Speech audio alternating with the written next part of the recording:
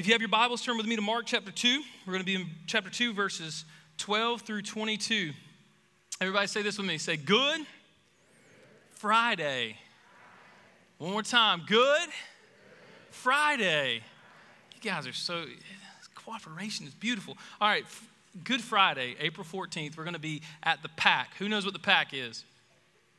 Throw up those hands if you know what the PAC is. If you don't know what the PAC is, that's the Performing Arts Center at the high school. We're going to have a Good Friday service. There's going to be some drama type stuff going on, not the typical drama that goes on at a high school. Real dramas, right? Some acting going on. And there's going to be, the worship team is going to be there. And there's going to be a night of worship, celebration, rallied around the cross of Christ. So I say that to say, if you don't have plans, please join us Good Friday. If you do have plans, cancel them.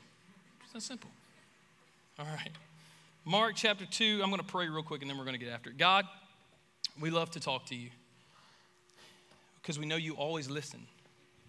God, you're attentive to your people, to your sons and daughters. You are concerned. Lord, it's beautiful that your word says that you know what we have need of before we ask or think it, God. Lord, before we even begin to contemplate on our needs, you are aware.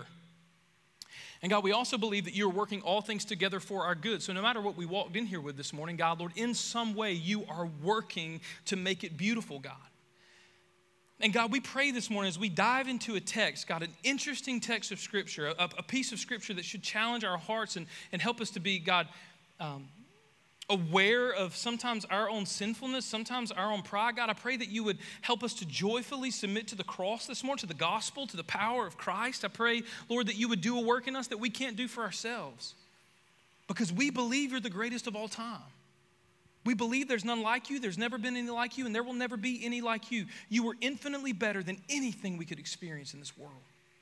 So God, do work this morning. It's as simple as I know how to put it. Do work. In Jesus' name. Everybody together said, amen. Mark chapter 2, starting in verse 18. Now John's disciples and the Pharisees were fasting, and people came and said to him, why does John's disciples and the disciples of the Pharisees fast, but your disciples do not fast? And Jesus said to them, can the wedding guests fast while the bridegroom is with them? As long as they have the bridegroom with them, they cannot fast. The days will come that the bridegroom will be taken away from them, and then they will fast in that day. No one sews a piece of unshrunk cloth on an old garment. If he does, the patch tears away from it, and the new from the old, and a worse tear is made.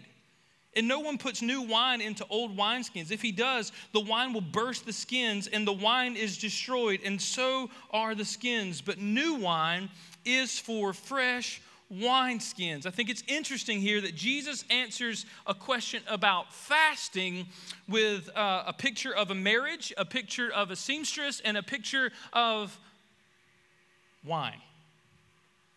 So we're going to walk through this together. Number one, it was a peculiar question. See, in the Old Testament, if you look through the laws, there was a day that everyone would fast. It was called the Day of Atonement. There was a day in Christian history where everyone together would actually fast. It was the Day of Atonement. And then the Pharisees come along, and the Pharisees are like, you know what, we understand that the day of fasting that's set aside, and just if you're not very church, the Pharisees are kind of like the holier than thou. I'm sure you've never met anybody like this, but like the holier than thou, super religious church of Jesus' day. Pharisees come along and say, you know, I know that we do the fasting on the Day of Atonement, but we're going to start fasting once a week. So not only are we going to fast on the Day of Atonement, but we're going to fast, in their context, it's going without food, only drinking water. We're going to fast one day a week. And then someone came along at some point in traditional rabbinical literature and Jewish history and said, you know what, not just one day a week, we're more holy than you. We're going to fast 2 days a week. You think you're spiritual, watch us. We're going to fast even more than you fast. And so what the fasting had become for the Pharisees is this motion, this thing, this action that they participated in really to show their piety more than they did to show their love and affection for God the Creator. They ask a peculiar question. Jesus, why are your disciples not fasting? Why are you not? This is what they were really saying. If you see it in the text, if you can kind of feel the tension brewing. Jesus, your guys are supposed to be so spiritual. Jesus, you're supposed to be some spiritual leader. Why are you guys not fasting? You can see their chest kind of poke out and their nose stick up in the air, like some church folks are really good at. Well, if you were so spiritual, you'd be fasting. If you were so spiritual, you'd love God like I love God. If you were so spiritual, you'd worship God like I worship God. If you were so spiritual, you'd pray like I pray. Hear me when I say this, because as much as I want to focus in on the text this morning, I don't want to read anything into the text, but this is a reality that we are tempted to wrestle with in modern day Christianity. We come to know Christ. We get in a pattern, a routine of serving Christ. We enjoy certain types of music. We enjoy certain types of preaching. We enjoy certain types of church. But sometimes, if we are not careful, we find company with the Pharisees because we fall in love with these things more than Him. This is what had happened to the Pharisees. It happened to the disciples of John. And I hope you see the significance here. They were in the presence of the King of Kings and Lord of Lords. They were in the presence of God Almighty, God in the flesh. They had the healer, the redeemer, the fixer, the mender, Christ the righteous in their presence. And you know what they were caught up on? They don't do it like we do it.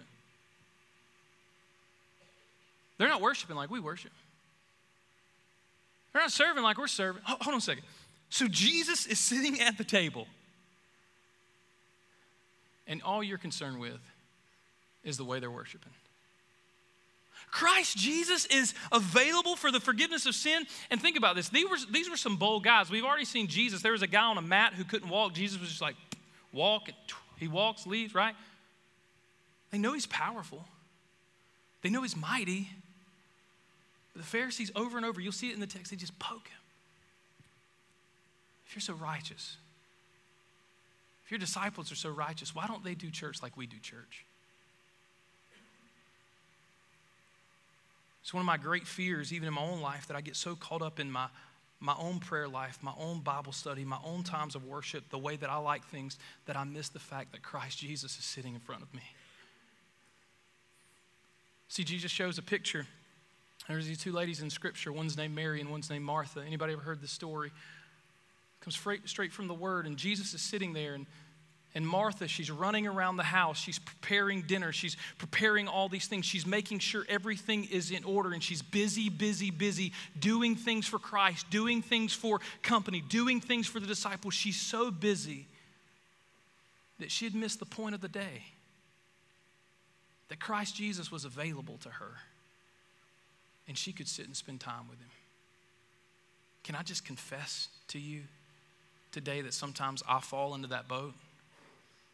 Sometimes I get so busy with doing things for Jesus that I forget why I'm doing them. Have you ever been there?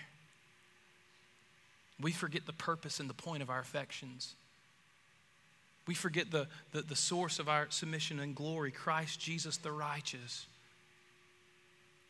See, Mary was sitting at the feet of Jesus, and Martha became frustrated. She's lazy in her mind. This is lazy. She's just sitting there. She's not doing anything. She's not doing what I'm doing. She should be doing what I'm doing. If she really loved Jesus and wanted to really serve Jesus, she would be doing what I'm doing. And aren't we guilty of that sometimes as a church? Listen, I'm just being real with you this morning because I always want to be transparent. But here's the reality. Once we come to know Christ and we start following Christ, sometimes in the Christian faith, we think that everybody should act like us, think like us, sing like us, preach like us, serve like us. We try to make this carbon copy of what a Christian's supposed to look like. The reality is God wants to fill his kingdom with all kinds of people, with all kinds of giftings, who worship in all kinds of different ways. You know what Jesus said about Mary, the lazy one, sitting at his feet? She's chosen the good part. She's chosen the good thing. Martha, I know that when you get home today, you can put pins on your mirror and you can pat yourself on the back. You gave Jesus a meal. You served Jesus. You ran around and you busied yourself with a lot of business of the disciples, and you took care of the house. You can pat yourself on the back. But you know what Mary did? She prized the relationship over the performance. She prized her relationship with Christ Jesus over her performance. I just want to sit with him. I just want to draw near to him. I just want to know him. This morning it was a peculiar question to Jesus. Jesus, why don't they fast? And Jesus gave a peculiar answer. How can the guests of the bridegroom fast while he is with them? They cannot, so long as they have him with him. But the time will come when the bridegroom will be taken away from them, and on that day they will fast. It's interesting, I said it earlier, but the Messiah is not referred to as a bridegroom in the Old Testament, but there's all this wedding imagery. And this is what Jesus is telling the Pharisees. Basically, he's saying this: you've missed the point. Like, you're so caught up in your own religious activity. You're so caught up in your own church attendance, your own tithing, and your own stuff. You're so caught up in your own thing that you have forgotten the most important thing of all. I am here to party. I'm here to party with you. I mean, think about it. Think about it for a second. Christ Jesus is available to them, and they totally overlook it so they can keep on with their religious activities. But the disciples had chosen that they prefer a relationship with Christ over religious activities. Today, we live in a culture where religious activity and religious tradition will not last. For 9 years straight, we'll just take Southern Baptist, put it on our own heads. For 9 years straight, the Southern Baptist Church, numerically, has been in decline. 9 years. Why? Barna Research, statistics say, not TJ's opinion, but statistics say that we have fallen in love with our preferences and our modes of worship more than we have fallen in love with seeing the lost won to Christ. In essence, many in the church, in our church and churches that fill this country, have turned into Pharisees. And rather than enjoying Christ Jesus and the righteousness that he gives, rather than being lavished in the grace of God, being redeemed and forgiven and celebrating the reality that Christ Jesus is with us, we have gotten caught up as a church and as churches in religious activities, checking boxes.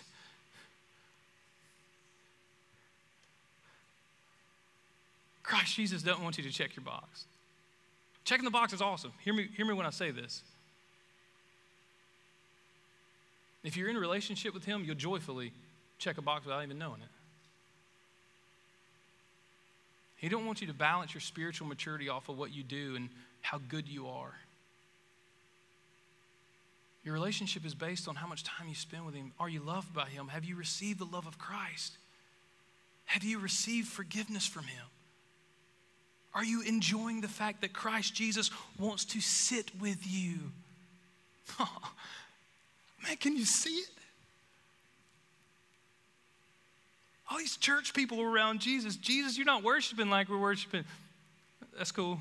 I'm going to confuse you with some stuff about some wineskins and some wedding feasts. I'm just going to hang out with my boys.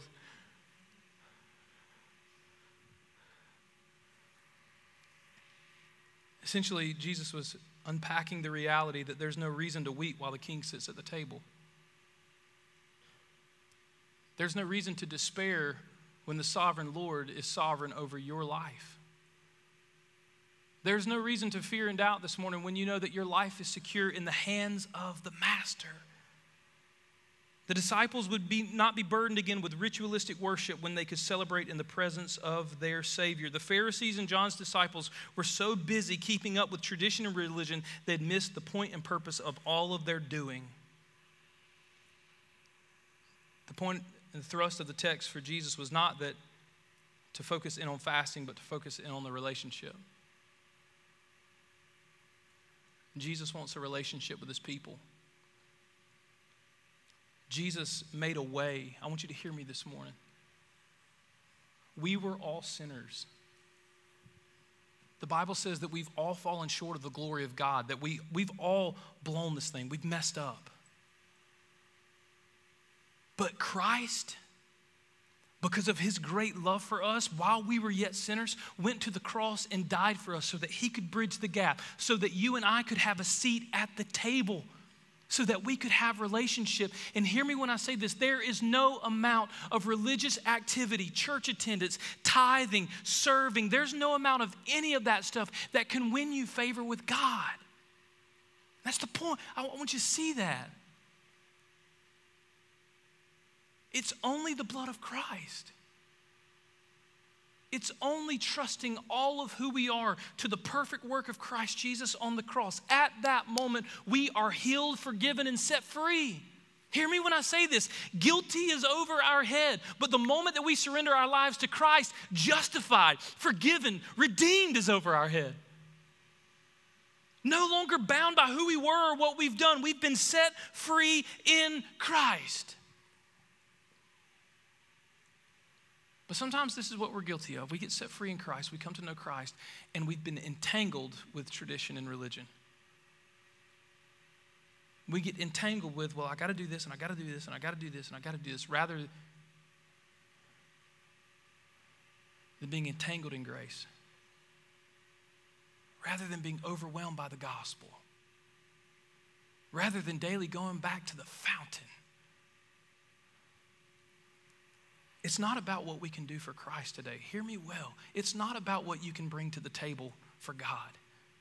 It's 100% about what Christ brought to the table for you. It's completely about what God can do for you. And this is what I mean. We cannot earn or gain our salvation by anything that we can do. But God gave us salvation through the person and work of Christ. This morning, do not get caught up in religious activity and miss the point of our worship. Don't get caught up in singing songs and forget who you're singing to.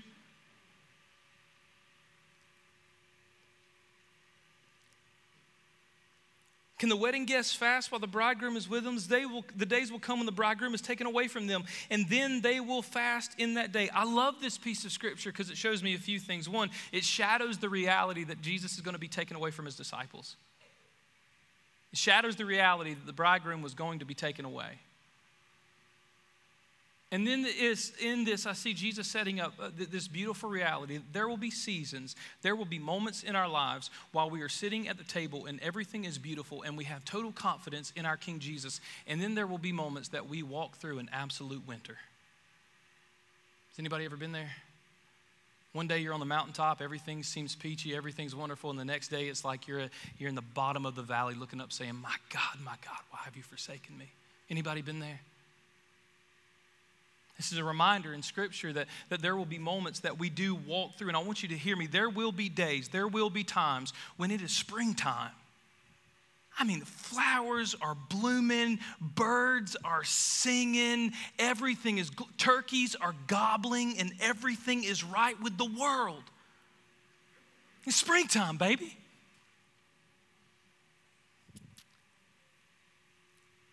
But then there are days where it's winter.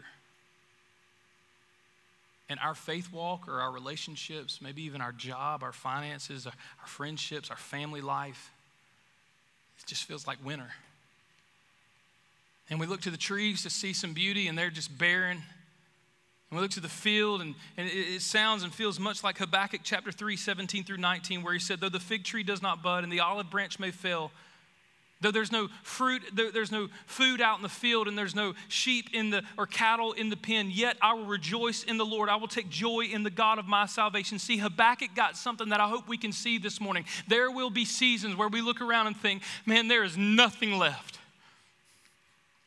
There is only brokenness. Habakkuk was there. This is what he was saying. There's no food in the field. There's no animals in the stalls. The fig tree has a bud. The olive branches failed. Yet I will rejoice in the Lord. Why could he rejoice? He didn't have anything.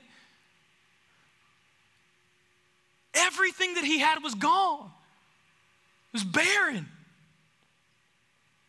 Because Habakkuk had the same thing that these disciples had. Though they could lose everything, and by the world's standards have nothing, if they had Christ, they had everything. Though the fig tree doesn't bud, the olive branch may fail, there's no food out in the fields, and there's no sheep in the pen. Yet I will rejoice in the Lord. I will take joy in the God of my salvation. Why? Because he's enough. He's enough today.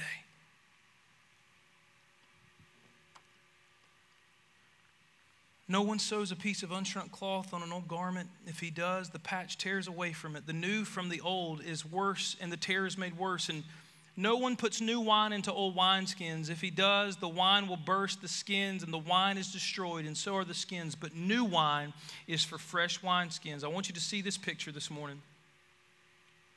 The Pharisees and the disciples of John ask an extremely peculiar question, and Jesus gives really 3 peculiar answers. And he closes with this picture of new wine going into old wineskins. And I fear when I think about the Pharisees in this text, when I think about the disciples of John, I think about myself sometimes. I'm just going to be honest. Sometimes I get in a rut. Maybe I'm by myself, and that's okay this morning. The Holy Spirit can just preach to me. But sometimes I get in a rut. Sometimes my faith walk becomes stuff I do. I just want to be transparent with you. Sometimes I go through the motions in life. There have been seasons where I've walked through the motions. And what I've realized is I've allowed the wineskin of my heart to grow old and content and stale. There's been moments in my life where, God, I'm going to do it this way, and I want it this way, and this is going to be my plan in my life. And God, I'm not going to budge. And the wineskin of my heart has become fractured and brittle. And God desiring this morning to pour new into our lives. Hear me when I say this morning. You may come and you say, TJ, that's me. Church has just been a routine. Coming to church has just been a routine. I've been stuck in a rut, man. I just can't really get out, and I feel just fractured and broken.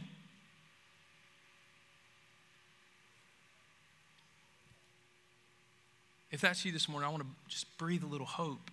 Jeremiah chapter 18. The word of the Lord came to me and said, arise and go down to the potter's house, and there you will find a potter and a work wrought on the wheel. So I arose and went down to the potter's house, and there I found him. The potter at work with clay on the wheel, but the clay was marred in the hand of the potter. Anybody know what marred means? It's messed up.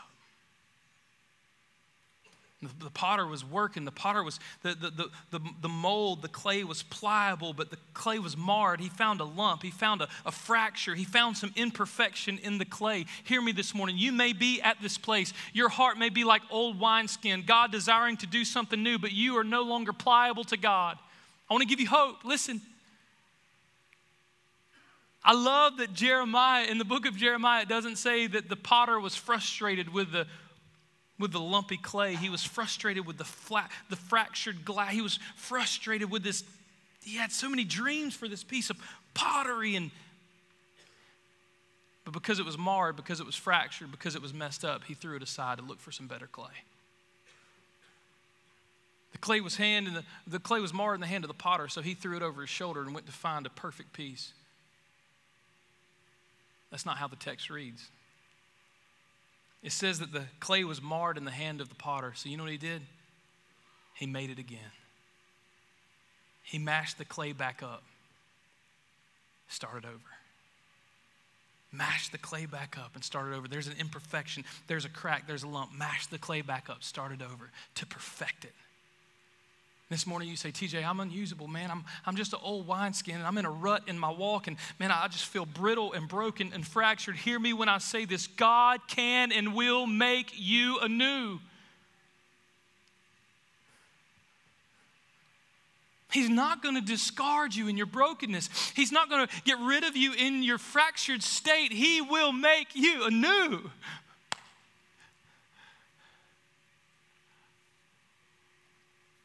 So I wonder what it would look like if his church, if his bride, if his people said, God, would you mold my heart? God, I want to be used by you. God, I know I'm fractured. God, I know I have baggage. God, I know I'm messed up in some areas. But would you just make me anew? Make me new. So that you can pour whatever you want to pour into my life, and so that I could be used for the kingdom. Make me new. What if that was our corporate prayer together? What if that was our individual prayer this morning? God, make me new. Let's pray. Father, thank you this morning for the gospel. for the beauty and the reality that this thing isn't about religion or tradition. It's 100% about relationship. And you made that relationship possible on the cross. Lord, for those that sit in the room today, God, Lord, who've sat in my seat where I've been many times, God, fractured, broken, feeling in moments unable to be used by a good and glorious God. I thank you for the text reminding us that you do not discard us, God, when we are fractured or broken. You do not throw us away, but you make us new. So, Lord, would you do it this morning? God, for those hearts in the room that are, before they even speak, crying out to you, God, would you make them new? For those in the room that don't know you and don't have a relationship with you, God, Lord, would you make them brand new? Lord Jesus, allow our heart to be pliable in your hand so that you might pour into us whatever you desire so that we might serve you in relationship. God, we love you and we thank you in the precious and perfect name of Jesus. Amen.